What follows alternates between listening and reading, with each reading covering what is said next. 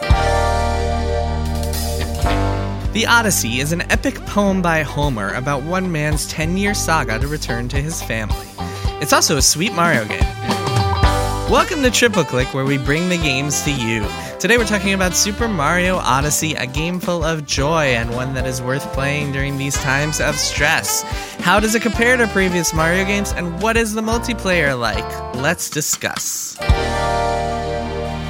I'm Jason Schreier. I'm Kirk Hamilton. And I'm Maddy Myers. And here we are. Here we are. Hello. It's nice to see both of you. Once again. Back at it again. Back at it again. Another ep. On Triple Click. So, before we get started, a couple of things. You can always reach us at tripleclick@maximumfun.org. And we get a lot of emails from people. Thanks everybody who's written in. It rules. It's nice to hear from other human beings, to know that we're not alone in the world. In this universe. This is the only way we have of finding out if we're alone in the world or not, so you better email us. It's true. It's true. We really need this. Also, this is our first full month, I think, this month. The month of May will be our first full month on Maximum Fun. We just put out that Final Fantasy VII Beans cast, a special bonus for members, though that will be out for everybody in a couple of weeks. I hope that you members all like that. And this is also where we get a sense of just how many of you are signing up, though I know a lot of people are signing up to become members, which is super cool. Thank you so much if you signed up to become a member. Yes, to support us. And if you would like to support us making this show, you can go to MaximumFun.org/join and you become a member of Maximum Fun. And that gets you a bunch of cool stuff. Though if you join just at the basic tier, you get bonus episodes of every Maximum Fun show, including Triple Click. And if you want to specifically support us, you kind of select us. They give you a big grid of shows that you can click on. And you can click on all the shows that you want your dollars to go toward. And we would very much appreciate it if your dollars went toward our show so that we can be paid for making this show. Consider it, you know? Yeah, just think it over. Actually, before we get started, I have a point of business to discuss with you too. Okay. This is very important, and I think that we need to discuss it. That point of business is Jason's child. My baby has carrot all over her face, and she wanted to say hello and grab the microphone. Okay, point of business. This is very important. So, as many of you know, at the beginning of this year, while we were still on split screen, we all came up with predictions for the year, and we have a whole bet going. Whoever wins gets to force the other two people to play a game of their choice. So we all decided at the beginning of the year. One of my predictions... You always say force. You say the word force every time. And it's like, it is forced. Yes, we've all three of us picked amazing games that the other two people get to play. Continue. Have to play. Or forced. Well, I say forced because playing Kirby Planet Robobot is like really, you gotta be forced to play that. It's such a good game. Jason hates playing Kirby Planet Robobot, but I won the predictions last year, so he has to complete playing it. He was forced to play it. So, as many of you know, this year, one of my predictions was that another company would pull out of E3 the way that Sony has. However, there is no E3. And so we've given a lot of thought to this, and talked about this a little bit, where all these companies are pulling out. Are they going to be every other week? Technically, are they going to be, what if they're technically part of E3, but now there is no E3? At first they were like, we're going to do a digital E3, but that didn't happen because nobody wanted to be part of it. They wanted to all do their own thing. Yeah, of course. So here is my proposal. My proposal, and I would like you to let me know if you agree or disagree, is that we nullify that prediction, and I just pick another prediction right now for the rest of the year that fits into that slot, that takes the place of that slot. It's kind of a disadvantage for me. It's both an advantage and a disadvantage. Yes. The advantage is that we've seen half the year already. The disadvantage is that we've seen half the year already. So I only have half the time in which this can take place. Right. But the advantage is that obviously now I know about coronavirus, and I know that the world is a shit show, so I wouldn't predict anything that might be disrupted by coronavirus. Although actually the prediction I have in mind is pretty ballsy, that considered. So what do you guys say? Yay or nay? Maddy, what do you say?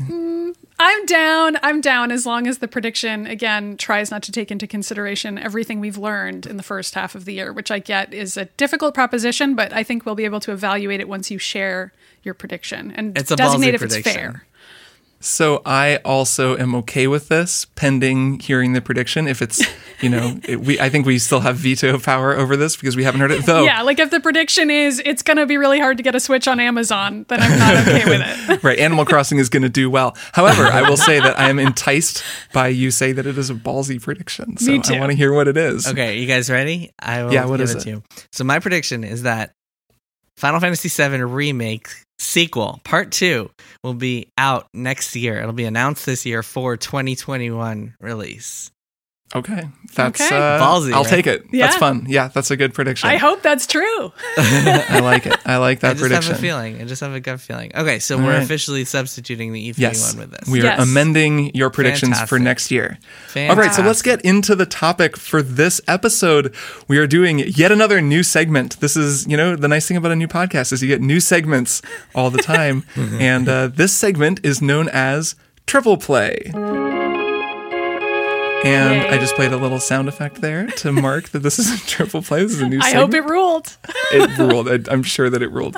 I actually don't know what it's going to be yet. But triple play is going to be what it kind of sounds like when all three of us have played a game and we talk about it. There will also be double play because sometimes only two of us will have played a game. And I suppose play a game. single play could technically be a thing that we're going to avoid that. It's a lot more fun when at least two of us have played a game. Mm-hmm. When just one of us has Kirk played a game. has played something and monologues for 30 minutes about it. We did a lot of single play back on Split Screen where I'd be like, I played this immersive sim. Let me talk about it for 20 minutes without breathing. And, that's fun for me. So, Kirk, what game are we playing this week? This triple play topic is going to be a game that a lot of listeners have probably played, a little game called Super Mario Odyssey.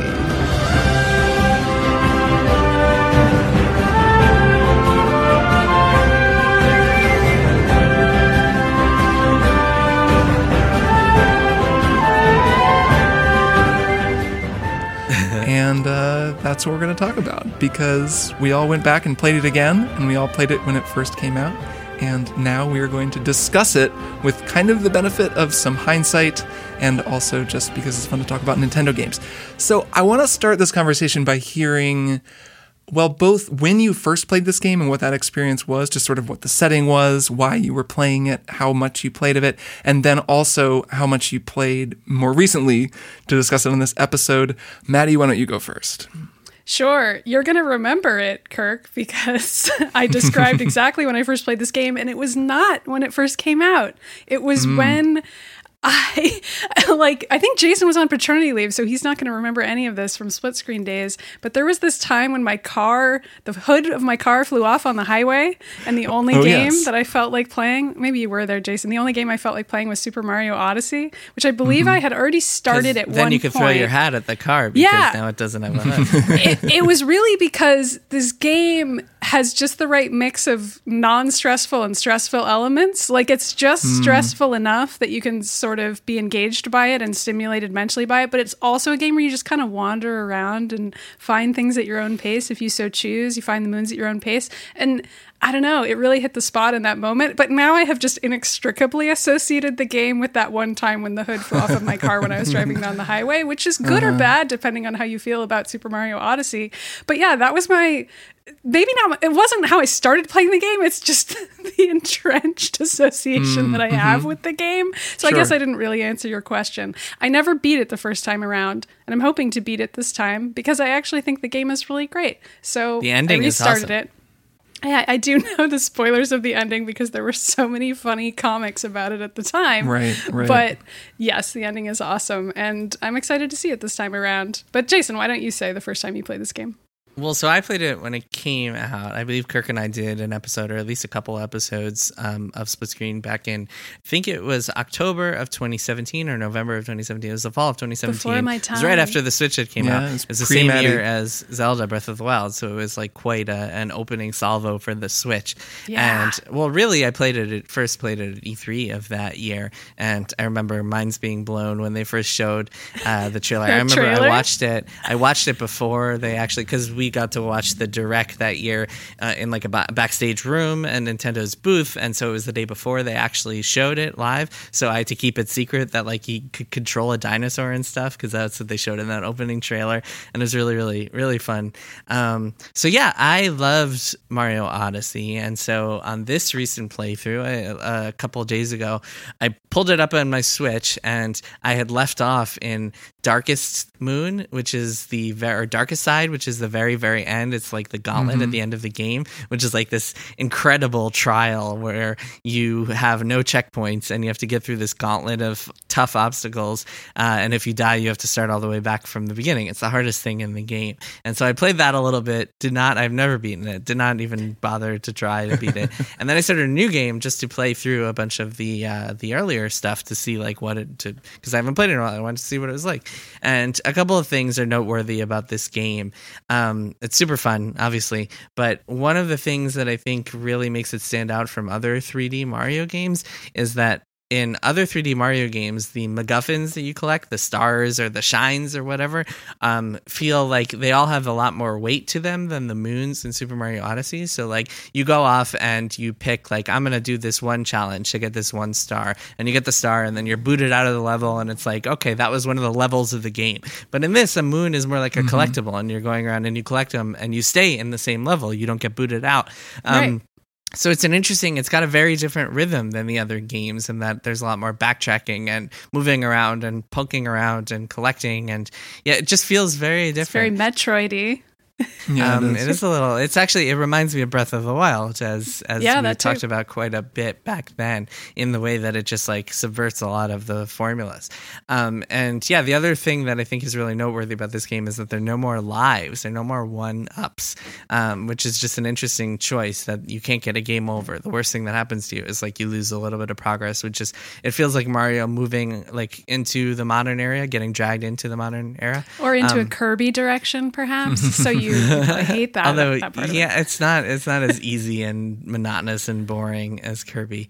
But the one place that they just cannot seem to innovate, cannot seem to like leave tropes behind, is that yet again Bowser kidnaps the friggin' princess, and it's just like I'm so sick of that trope. I don't want to see it anymore. Anyway, I talked for a while. Kirk, what are your thoughts going back to this game? So I have a whole interesting story for how I played it just now. I've been playing it for the last few days. It's been delightful. To go back to when I first played it, yeah, Jason, you and I talked about it on the show. I think that was my primary outlet for talking about it. That was such a big year. I reviewed the Switch. You reviewed Breath of the Wild. We were on fun. Fire with Switch stuff. That was a great video game year. Yeah, it was a heck of a video game year.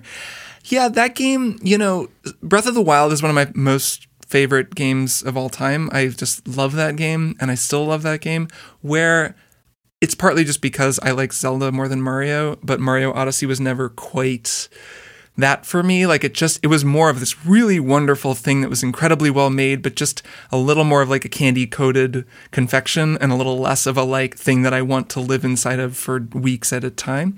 And I still have the feel depth that way. Of Zelda. I think that's and it doesn't have to. I'm right. not even really making that a mark against it. It just, the two games are always linked for me in a kind of dumb way that doesn't even make sense. It's just they came out in the same year on the same system. It makes sense. Totally makes they both have damsels in distress wearing pink, and they're blonde, and they're both Nintendo games, and they have some trappings that are somewhat similar in certain ways. Well, and they both revolutionize. They both switch up a lot of things that had been stale in the formula of their respective series. Yeah, and they both represent different schools of Nintendo design sensibility. Yeah. Mm-hmm. So I liked the game. I liked playing it. I definitely got better and better at playing it, even though Mario, like I said, I didn't play a lot of Mario games, and I've never felt really very great at playing it, even though it feels really nice to play. It's really bouncy. It has that great Nintendo feel. I still just can't quite master where I'm jumping and who I'm landing on. Do you use the motion controls? I do. I go back and forth, but I do use the motion controls. They make things easier, but there's just a matter of the jump in this. When you jump and you have to land on a Goomba, it's I'm not that good at it. So it's probably that I've just never fully mastered it and gotten into that boom, I'm in the groove thing with this game. So it just a little bit is I really like it. I really respect it, but I don't totally love it all the time, even though I acknowledge how good it is. Replaying it, I've actually been playing it with Emily, who does not play a lot of video games, but Animal Crossing has been her sort of gateway into games. Her gateway drug. It really has been. She really likes Animal Crossing. We've been playing it together. That's fantastic. That makes me so happy. And it's kind of a nice progression from Animal Crossing to Mario because it's a lot of the same controls, though Mario does introduce a camera, which significantly complicates things for someone who doesn't play a lot of video games. But that's been fascinating watching her play Mario, the things that she's struggled with. I don't want to spend like all my time talking just about her and like, you know, whatever, her like struggles and overcoming. Yeah, but I haven't played a 2-player, so how does it work at least? So that we've also done. So we started just I just was like, I want you to play and I want to see how this works. And then we started playing 2-player as well, which is really cool and really interesting. It's much more interesting than I thought it would be. So starting the game, I will say, Jason, just to echo what you said, man, yeah, starting the game with like Peach being kidnapped by Bowser does suck. Like I was like, man, like this game is so great. And then he's like, we're going to get married, raw. And then that's the whole like framing of the whole narrative. It's too bad. So we started the game. I was like, Emily, you're going to play it. And I put it in assist mode. Have either of you ever played in assist mode in this game? So assist mode is great. What it does is it makes the game a little bit easier. You have twice the health and you replenish health by just standing still. Nice. So it's actually really great because you don't wind up in the situation where you've like fucked up a jump 5 times and you're about to die and have to restart. And you're like, why do I have to die and restart? Can't I just... And you don't have to get it just now. wait. I want to just do the jump now. Right. But I don't want to feel the pressure of like because it's just going to take me back 3 seconds. It's kind of the thing we were talking about last week with like lost progress. It's like it's just going to cost me like 3 or 4 minutes where I'm eventually going to get it. So why can't I just keep trying until I get it? Assist mode lets you do that because you can just stand still. But then if you're in a boss fight, you can't really stand still in a boss fight. So if you're in that kind of a challenge, you still have to have some skill to get through it. So that works really well. It puts little blue arrows on the ground, and the arrows tell you exactly where to go, which is nice. So it's nice and maybe not nice if you follow it too closely. Yeah, that seems really, that doesn't seem pleasant. Especially for this game, because there's so much exploring involved, because you have to find the fun part is and discovery. Yeah. Well, so what I found that was interesting was for the Sand World, the sort of the Sand Kingdom, the first real kingdom that you go to, what's nice about it is that here's how it kind of worked for us. Emily wasn't totally clear on what was going on in that world. When Mario lands in the Sand Kingdom, everything is frozen and there's ice all over everything. And so there's a lot of like things you could interact with and puzzles you could try to solve, but they're frozen and you can't do them yet. And it's kind of this video game literacy thing, going back to Triple Click's first episode, where if you've played a lot of games, you see that and you're like, oh, okay. And Mario's shivering. You're like, I'm supposed to go take care of this, and then the level will open up, and I can go back through it, and I'm going to have another chance. Well, it does show you, like, when you get there, it's like, oh, there's a light on top of the fortress there, so that's where I'm supposed to be going. So it's not, sure. It's very, it's like signposting where you should go to take care of the problem. Well, that's true. Yes, but if you've never played a video game, like that's true, but having arrows on the ground just telling you where to go so that you can progress to the next phase is really that's good. A little more helpful. Yeah, it seemed like it was helpful for her. I guess I would have to ask her to know for sure, but it seemed like that was very helpful. And so then once you unlock all that, the game makes it so clear that there's all this stuff that you can do that you kind of stop noticing the triangles. And it also makes falling into a pit just sort of more forgiving. Like it's just you kind of come out of the pit and there's like a whole death animation, or I don't really remember what happens if you fall in without it. That's great. Yeah, it makes the game less punishing. And so then playing 2-player is really cool, the 2-player in this game. So 1 player controls Mario and 1 player controls Cappy, the hat. That's how it works. So what I thought that meant was that basically one person is doing all the playing and the other person just kind of controls the hat when the first player throws the hat. Like the star collector version of Mario? Exactly, right. That's not how it works. Actually, it changes the game. So Mario is running around and Cappy is floating above his head. And Cappy is his own whole character. And when you're controlling Cappy, which is how we've been playing, I've been having Emily be Mario, and I've been Cappy, you can just take Cappy off at any moment and just go fly around and do whatever Cappy does. So if there's like a whole bunch of Goombas coming at you, you can just go like, and like just delete them all with Cappy. There's no like duration. There's no like limit on the duration that Cappy can be flying through the air like there is when you're playing single player. So it gives you a significant advantage, but it's also kind of weird because you can't. Like, you can control the camera. Both players can control the camera, which is a problem, and it requires some communication because you can just, like, I would just grab the camera and be like, oh, look over that, and I'd be like, don't do that. That sucks. I was trying to look over here. It's, like, really disorienting, yeah. Right, I'm already not great with the right thumbstick, and now suddenly it's moving on its own, even though the game sometimes moves it on its own anyways. Yeah. But it can be hard when you're trying to be Cappy, and then, like, you know, she's running away from some guys. They're behind us. I can't see what's behind us anymore because she's looking forward, but I want to be back there doing stuff and I can't because there's only one camera. So it's kind of an interesting, it was a more complicated thing that required us to navigate it a little bit more than I was expecting. But then once we got there, it was actually really fun. It worked really well. So wait, what happens if you control something? Do you both control it? If you throw the hat and control an animal or something or monster? Mario controls the thing that you take over. So got it. It's helpful though because I found throwing the cap was the hardest thing for her. Like I would think for a new player, that's kind of the hardest thing is aiming and throwing the hat and getting it in the right place. So having someone else be able to do that is nice to just totally be like, nope, I'll just totally get it on the thing it needs to be on and we can move forward. And it just is like one less thing to worry about. You could do it the other way too, where like the more experienced player plays Mario. And that would, I think, work even better if you're like, you're just the hat, do stuff if you want to. But it actually kind of worked well this way since I thought it was more fun to watch her try to learn. I mean, the cool part about the game is that you can possess all these other things. Like, that's cool no matter what. That's like what rules about this game. You get to be a tank and stuff. Right, the Kirby of it all. Like I think that exactly. It's very Kirby-ish. And having played Planet Robobot since playing this game for the first time, I was struck by how, this is a Nintendo mechanic. Like this is something that they've basically explored. I mean, it's a little bit different in Kirby, obviously, but the same kind of an idea where to solve a puzzle, you need to do this. So that made me just think about how each Mario game has its own thing. And Jason, I thought you might have some thoughts on this. Like, does every Mario game have one defining wrinkle the way that this game has the hat and the possession? Yeah. Well, so the original Mario came out and that did its thing. Mario 2 was a whole different thing. We won't get into that. Mario 3 had introduced the Tanuki suit, which let you fly, which was a whole new world. Then Mario World introduced Yoshi. Yoshi. Yoshi's his own mechanic.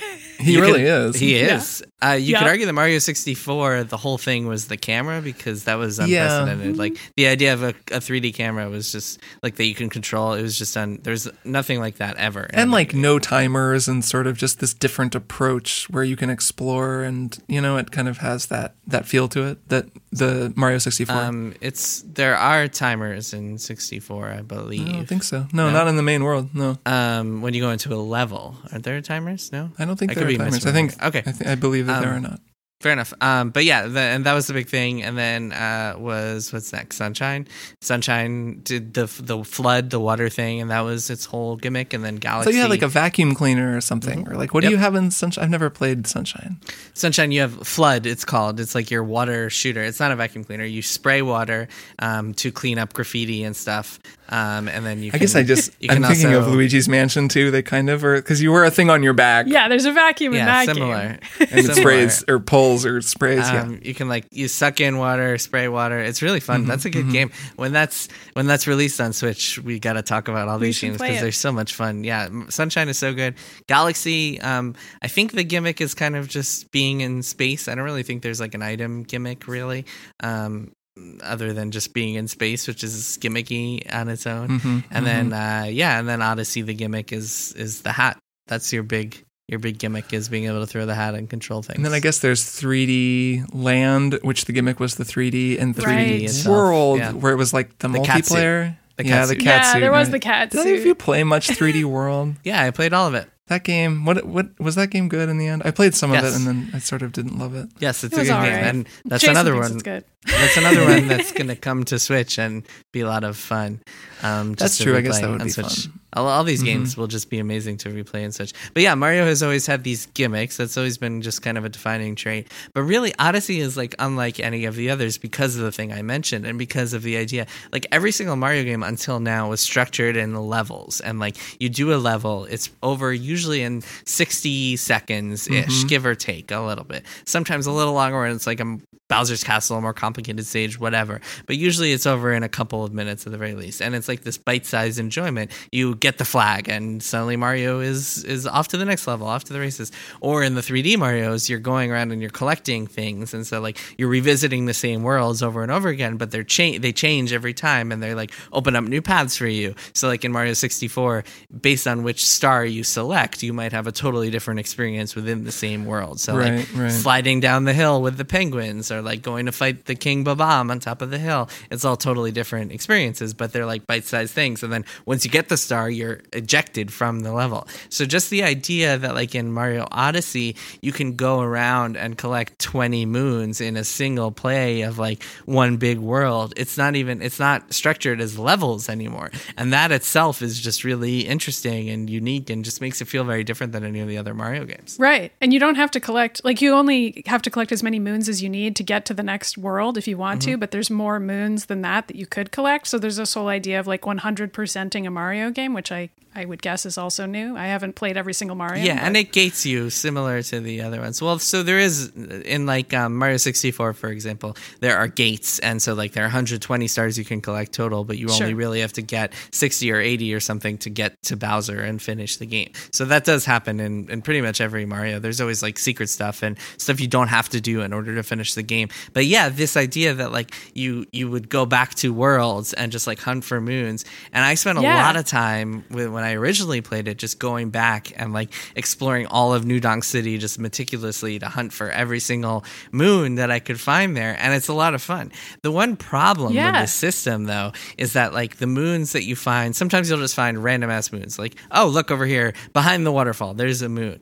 The fact that like that is the same, the fact that that is the same reward as like a moon that you get after some just like the darkest side, like the most challenging puzzle or gauntlet in the game is a little bit of a bummer. Like I wish there had been a progression system of rewards of some sort, but still, I like it a lot. I don't mind that. Yeah, I wonder about that. Right. I wonder about that because so I was thinking about this also in watching Emily play, who does not play a lot of platformers and plays very, very differently, even from me. And I'm not that good at Mario. She plays very tentatively. You know, she moves very slowly. When she's got to jump over a gap, it's like, let's go very slowly up to the edge. And we're going to try to jump, even though a lot of Mario is about momentum. You have to be moving forward. You have to be running. Like even how you do a standing long jump, you kind of run a second and then jump. It's just sort of, it's like a weird thing you get a feel for playing a lot of platformers. Yeah. And then how, when I started playing, I'd be like, well, here, if there was like just a thing she couldn't get across, I'd be like, okay, well, I'll get you across. And I was remembering all of the advanced moveset from this game, which is so cool. I remember Chris Kohler at Kotaku, wrote this post about like how to do the hat triple like skip. And I had completely forgotten it. And then it was a lot like, actually, Maddy, you'll relate to this. Jason, actually, you play guitar, whatever, you'll relate too. How your fingers remember musical patterns that you haven't practiced in years. And then you're like, hell, how do I play this? And then you kind of just are like, don't think about it. And your fingers kind of start doing it. And then you're like, oh, yeah, okay, right. And then you kind of get it back. It was so similar where you throw the hat, you do the like forward dive, you hit the hat, you bounce off of it and throw it again, and you can do another dive. So it's like you get so much forward movement. And I remembered I started running around, and I was like, I use this all the time in this game. Like it's a constant thing for me. I use it to get up to places I'm not supposed to get. I use it to get across chasms that are too far. I use it in boss fights to stay in the air when there's stuff on the ground that can hurt me. It's like everywhere I go, I use it because I feel kind of slow otherwise. And it struck me how the game gives you all these moves from the very beginning. You don't unlock, new things like in a Metroid, for example, Maddy. Right.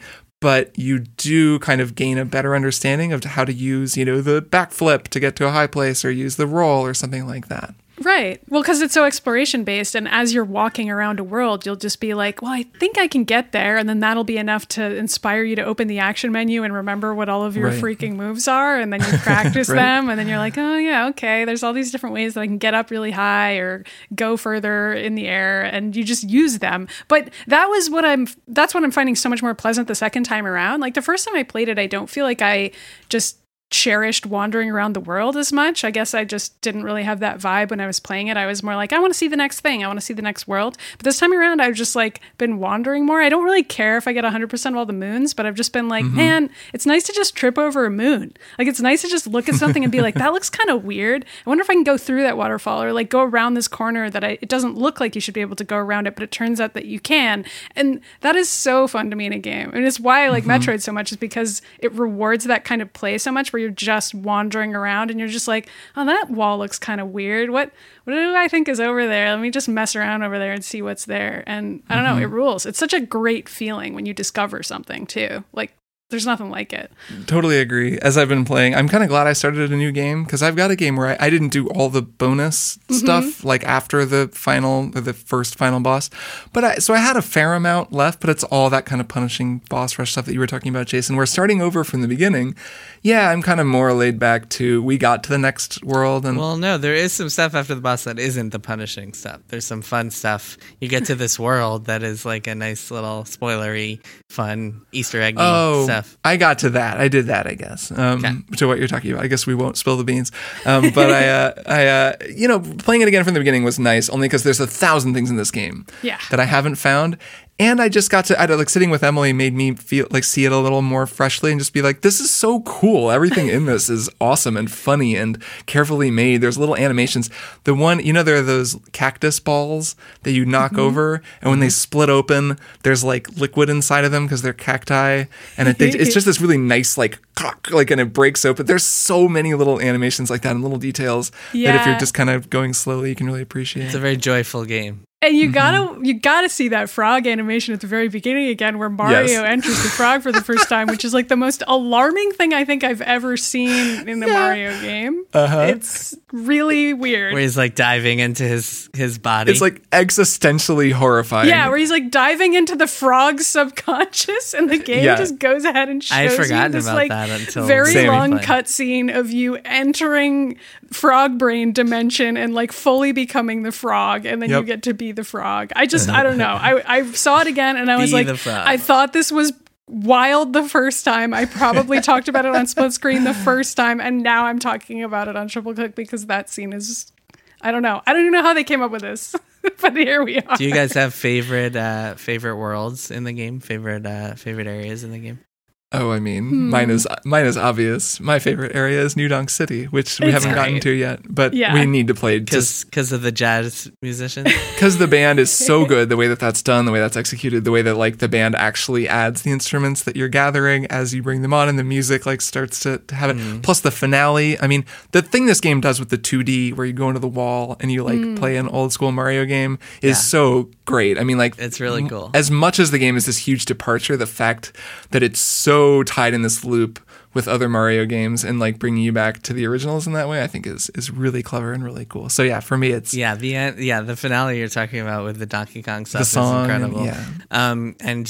So one of my favorites, Maddy, you might not have gotten this far on your original playthrough, maybe you will this time around, is I forgot what it's called, but it's the area later in the game with lava and cooking. It's like a cooking themed area, and you have to go around, and there are all these bunnies with chef's hats, and there's a lot of like ingredients, giant like vegetables that you kick around into lava, and they're forks you can control. It's kind of gross. It reminds me of Cloudy with a Chance of Meatballs. It's kind of got that sort of disgusting vibe where there's lots of big food. It is the Cloudy with the Chance of Meatballs world. It sounds great. I'll try to get to it. And you control these forks, and like you can fling yourself controlling the forks.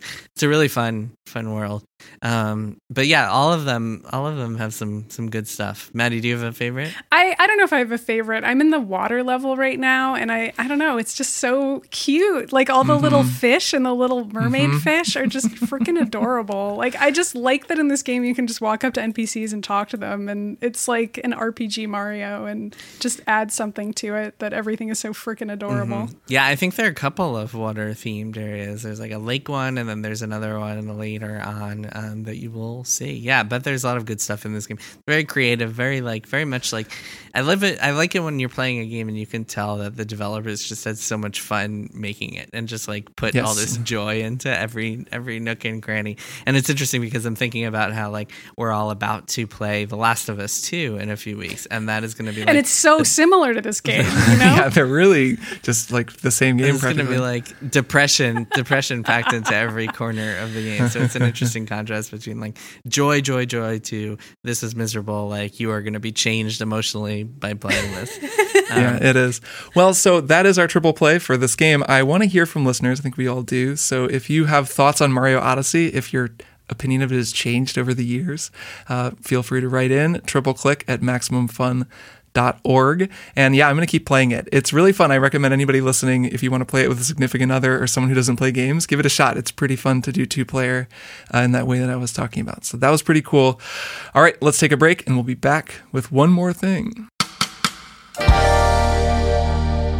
Hey, I'm Janet Varney, host of the JV Club podcast. High school. Was it a time of adventure, romance, and discovery? Class of 95! We did it! Or a time of angst, disappointment, and confusion? We're all tied together by 4 years of trauma at this place, but enjoy adulthood, I guess. The truth is, it was both. So join me on the JV Club podcast, where I invite some great friends like Kristen Bell, Angela Kinsey, Oscar Nunez, Neil Patrick Harris, and Keegan-Michael Key to talk about high school, the good, the bad, and everything in between. My teenage mood swings are getting harder to manage. The JV Club. Find it on Maximum Fun.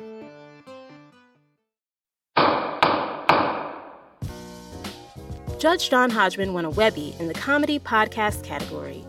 After 10 years of production, Judge John Hodgman has finally won the Susan Lucci of the Webbies. What is Judge John Hodgman?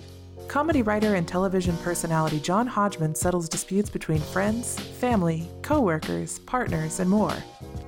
Is Machine Gun a robot? Should a grown adult tell his parents about his tattoos?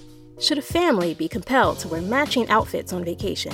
Listen to Judge John Hodgman to find out the answers to these age-old disputes and more. If you haven't listened to Judge John Hodgman, now is a great time to start. Judge John Hodgman is available on MaximumFun.org and wherever you get your podcasts. And we're back just in time for one more thing, where we each talk about one more thing that we want to talk about on this episode. Maddy, why don't you go first? What is your one more thing? Okay, I have a sad story to tell you guys on this day. No. Oh no! You all listeners may recall that I bought my girlfriend a Nintendo Switch a couple weeks ago. It was very hard to get one. No. Very, very difficult to get her a Nintendo Switch, and she loves it.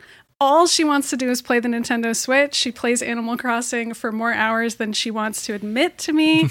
I think it's adorable. Her island looks 1,000 times better than mine ever did, and she has significantly outpaced me in this game, because if you give a dedicated Sims player a copy of Animal Crossing, they will probably be better at it than you and care a lot more about the aesthetics of their island than I ever did. So I was loving this. I was enjoying it.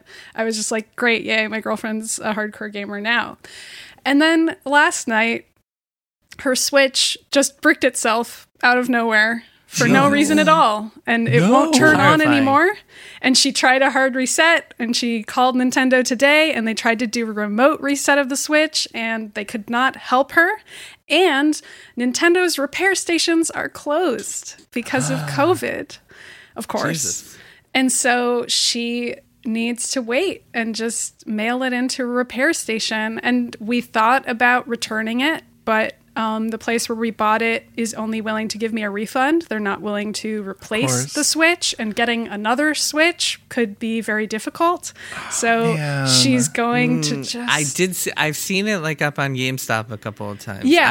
I would return it and like look online and just check every day for it. But online. that could take weeks because it already took a long time to get the Switch in the first place. So it's this really is gonna like take months for you to wait for a repair station to be open. That'll take way longer. Unclear. Yeah. I mean, so basically we're just like, it's not, this is episode 1 of what will be an ongoing saga, I guess, where I'm like, I don't know what's going to happen. But I really feel for her because like this just went from being her favorite thing every single day to just being a piece of plastic like instantly. And if this weren't happening in the middle of a pandemic, it would just be like, oh, easy peasy. We just get the Switch repaired. No big deal. Done. No problemo. But of course, her very first gaming experience. This is an important gaming experience to just have your device suddenly break, right? It is. It kind of is. My heart is breaking for your girlfriend. I know. I feel bad for her, but oh well. Important question. Is her Animal Crossing save in the cloud? Well, so I looked into this, and Animal Crossing doesn't do saves in the cloud, but it is tied to your Nintendo Switch Online account, and they let you recover it if your Switch was damaged,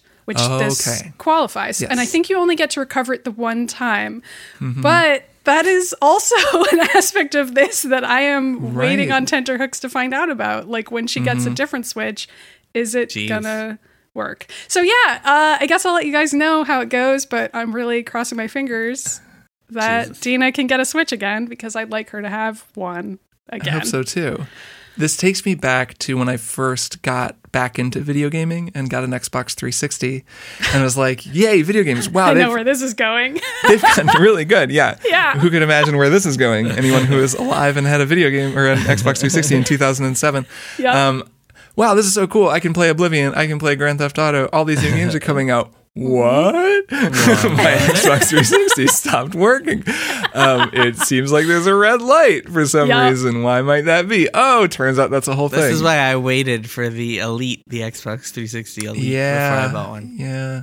I sent my Xbox in to be repaired, I think 2 or 3 times. And it really was like, man, that was such a thing. And this, I've had my Switch kind of freeze or like not turn on, and it's kind of freaked me out a little bit. Mm-hmm, but you've always figured it out. So I was hoping Dina's Switch would comply also, because I knew you'd had such good luck with it. But no, we're very unlucky. So, oh well. Yeah, that sucks. But it's just the worst feeling where you're like, I just want to play the thing, and instead you're looking at tracking numbers, being like, has it been delivered to the like repair center in Texas or whatever, and watching and waiting. The worst. The worst. So that sucks. I'm sorry to hear. Anyway, Kirk, tell me about what's going on with you in Animal Crossing. All right, so my one more thing is I wrote down the twilight of Animal Crossing because very dramatic. It's the twilight of the game for me. The Twilight Princess of Animal Crossing? The Twilight, it's yes. As it turns out, Animal Crossing is actually a sequel to Twilight Princess. Cool. If you play enough, there's a wolf. I don't know. I didn't play Twilight Princess. I can't keep the bid going. So I am still playing Animal Crossing. Emily and I are playing together. It's been wonderful. It's going really well. I mean, I'm like still enjoying it. I play every day. I buy the turnips and do the new thing that I do now. I only did the turnip, like the website that tells you where to go to sell your turnips to get a bunch of money. Mm-hmm. Did that a couple times, but it's like so easy to get money that it's kind of more fun to try to play your own turnip market. And there's a website called Turnip Profit, Prophet. Okay. That is like a predictor where you enter your turnip numbers and it runs the probabilities because it knows like all of the possibilities based on what your selling price was at the beginning of the week, what your first day one was, like what it was last week. And this is some insider training bullshit. Yeah. It's basically like if the stock market were just like someone cracked the whole thing and was counting cards and could just tell you. And even last week I had like 500 something bells one day, which is super good. And it told me it was coming. It's like you have a pretty good chance of a major spike tomorrow. And I was like, okay, I won't sell. I'm going to wait. I didn't know there were patterns like that you could read and like figure out. Yeah, this site seems fairly accurate to me anyways. I haven't looked super closely into it. But that's been fun just from a like, again, a kind of a nerd numbers. I want to see, I'm curious about this point of view. Just like, can I log all the numbers and like keep track of how this goes? Though you do get to a point in this game where you kind of have everything And then it's just this question of aesthetics and how much you want to customize it. And the more people that are involved, the more you want to keep playing. Like, I like sharing it with Emily, and that's nice. And also, my nieces are both playing and have come they've come to visit me, and they just got the game like a couple weeks ago. So they came to my island, and they thought it was Remind us how old they are? 9 and 6. So the 9-year-old came and visited, which is fun because I can send her things now. So I send her all the musical instruments I get and stuff, and she thinks it's so cool. She's getting all this like cool free stuff. And she visited my island and was like, what? Like, when she saw it, because, I'm at the end of the game and I've paved roads and have things everywhere. And her island, I went and visited. It looks like a beginner island. It's just grass. So that was really fun. And kind of is another thing, like sending her letters and being, engaging with her through the game has been really nice, especially because we can't go visit them right now. Right. So that's nice. But I'm definitely in the twilight hours of Animal Crossing, or like weeks. I'm at the phase where like I got the saxophone. That was like kind of the thing that I really wanted to put in my... That was the final... The pinnacle of it all. Really kind of is. Like, my music room is finished. It has all this sweet stuff. And I'm like, all right, well, I got all the music stuff. So, okay. And that's how you feel about real life, your room that you're sitting in now. Exactly. You've got all the instruments now. What else is there, Right, exactly. It is sort of funny that there's this mirror of like in real life when you start buying guitars and you're like, well, but I don't have like a Gibson Les Paul. Like, I don't know, I could like save for that. And like you can get a bad case of gear acquisition syndrome. And in Animal Crossing, it's kind of like, well, this guitar is really expensive, but I don't have it yet, so I should buy it. But no, I'm basically done. I've been following along with, in particular, your now colleague, our former colleague, Patricia Hernandez's excellent coverage at Polygon. Of course. And she just goes, her nature is to kind of cover the farthest fringes and the weirdest shit happening in a game.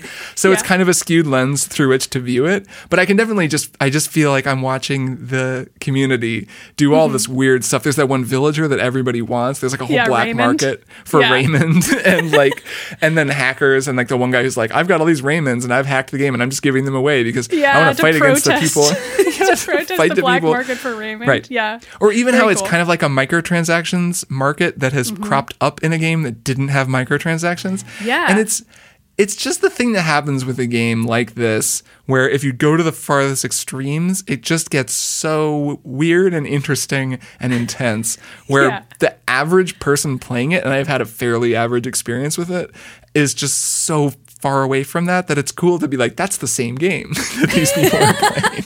This game that I'm playing. And it feels like that's also what happens when the whole culture is kind of in the twilight of the game. It's like, okay. It would also blow your niece's mind to find out about those. Oh my God. Yes. I feel like I wouldn't even want to tell them about some of that stuff because they don't even know about turnips. I wanted to text them and be like, hey, I have turnips for 576 bells. And then I realized that they wouldn't even know what I'm talking about. And they don't have, like, she doesn't have a phone. So I couldn't even text her. I was like, okay, slow down, buddy. She's 9. Doesn't even buy turnips yet. It's totally fine. So anyways, winding down with that game and still enjoying it in like very small doses, but the doses are getting smaller and smaller every day. Cool. So Jason, your one more thing. Let's hear it. What have you got? My one more thing this week is a TV show called Ozark. And my wife and I have just finished watching all 3 seasons of this show. It's a Netflix only show. I wouldn't say it's good. I wouldn't say it's great. Maybe it's good. It's fine. It's fine. We just watched it because we felt obligated to keep watching it. It's sort of like like a poor man's Breaking Bad. Glowing recommendation from Jason Schreier. It's like a poor man's Breaking Bad, except unlike Breaking Bad. So what I do like about it, let me start from the beginning. So it's Jason Bateman, and the idea is that he's a money manager for the cartel in Mexico, and he does this in Chicago at the beginning of the series, but he is forced to move to the Lake of the Ozarks, Michigan, which became internet famous over the weekend. Missouri, which became internet famous over the weekend because of those pictures of like people at the pool in the Ozarks and violating social distancing, like thousands of people just crammed together. So that's the Ozarks for you, right? So he moves to the Ozarks with his family, his wife and their 2 kids, and they meet a bunch of crazy characters, and the show is about their criminal activities in the Ozarks. And both he and his wife are awful people. But so one of the interesting things that the show does is it doesn't play with the pretense that like a Breaking Bad does, where it's like, oh, is his wife going to find out? What's going to happen then? Oh, is his kid going to find out? What's going to happen then? Because the entire family finds out in like the second episode or the first episode. So the entire time you're watching these people be criminals and know that they're being criminals and like make horrible decision after horrible decision and like cause all this pain to all these other people in Ozark and just ruin and destruction. And it's like, I think it would be very unpleasant to watch if not for Jason Bateman being an amazing actor, and like Laura Linney, who plays Wendy, his wife, also being a really good actor. That's what I said, Laura Linney. Also being a really good actor. And see, my wife has to chime in because she's watched it all. We get live fact checking here. This is great. This is great. And they have a lot of interesting characters, but the stories are just like not great. Like there's a lot of just like cheap plot lines and emotional manipulation. Like in the third season, Wendy, the wife, her brother comes to town. Third season, you're really watching the whole thing. Well, I did watch the whole thing. It's only 3 seasons, and each one is only 10 episodes. So we finished the whole thing over the past few weeks. So her brother comes to town, and he's bipolar, and they do this whole like emotionally manipulative thing with his going off his meds, and then he does all this ranting and raving, and it's really not fun to watch. No. But you finished it. But I finished it. I mean, we felt like at a certain point, Amanda, my wife, turned to me and she was like, should we just stop watching this? And I was like, you know what? We're already so committed. Close. Yeah, we're near the end. We might as well just see it through. I would have pulled out. So yeah, it's not like I wouldn't recommend it really unless you really have nothing else to watch. But like it's not bad. It's just like it's fine. Like if you like crime shows, then just watch it because it's like Jason Bateman is fun. The direction is cool. The cinematography is good. It starts strong. There's a lot of good stuff at the beginning. No, I should say there's a lot of good stuff throughout. It's just like the last season isn't great. The last season is the weakest by far. So I've kind of have a sour taste in my mouth from that. But like there's a lot of good stuff in the first couple of seasons, I will say. Yeah, we watched, I guess, a couple of episodes, 1 or 2, and kind of bailed. For me, it was that I hadn't watched Better Call Saul yet. And I was like, whoa, like, why am I watching this kind of off-brand Breaking Bad when I could be watching Better Call Saul, which I know is great, which this, even from the beginning, it was so dour. It was just like a lot of sad people looking bummed and stressed. And I was like, man, like, this isn't that, not my thing. But I thought you were going to say that it becomes amazing. Like, so that's actually kind of reassuring to you. No, it's good. It's good to, I always like telling people, like, you don't have to watch this because there's so many shows. Oh, yeah. Even while I texted Kirk the other day, we were talking about Better Call Saul, and I was like, by the way, you should watch the Better Call Saul episode in Breaking Bad. And he was like, God damn it, why are you telling me to watch more things while I'm watching this show? He told me to watch. So there's so much good stuff that I tell people to watch, like from that and The Sopranos from Maddy and The Leftovers and all this other good stuff, that it's relieving to be like, no, you don't have to watch Ozark. That's an easy skip. Sure. Easy to skip that one. Yeah, no, very easy to skip that one. You don't need Breaking Bad light in your life right now. Just go watch Breaking Bad instead. Better Call Saul. That is reassuring to hear. Well, that's it. Those are our one more things. And that is this episode of Triple Click in the bag. We did it. Yay. So, we will be back next week for another episode of Triple Click. Same channel. Same time, same podcast feed. I will see both of you next week. Goodbye. Bye. Triple Click is produced by Jason Schreier, Maddy Myers, and me, Kirk Hamilton. I edit and mixed the show and also wrote our theme music. Our show art is by Tom DJ. Triple Click is a proud member of the Maximum Fun Podcast Network, and if you like our show, we hope you'll head over to MaximumFun.org/join and consider becoming a member. Doing so helps support us and gets you access to an exclusive Triple Click episode each month. Find us online at tripleclickpodcast.com, on Twitter at tripleclickpod, and send email to tripleclick@maximumfun.org. Thanks for listening. See you next time.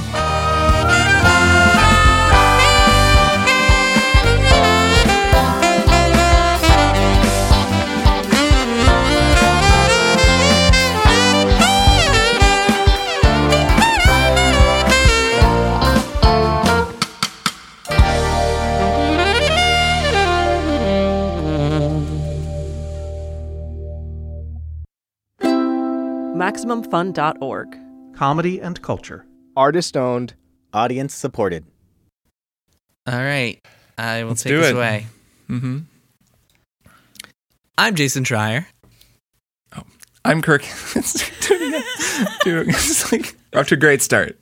Do it again. Wow, you better leave that in as an outtake since you leave in everyone else's outtake.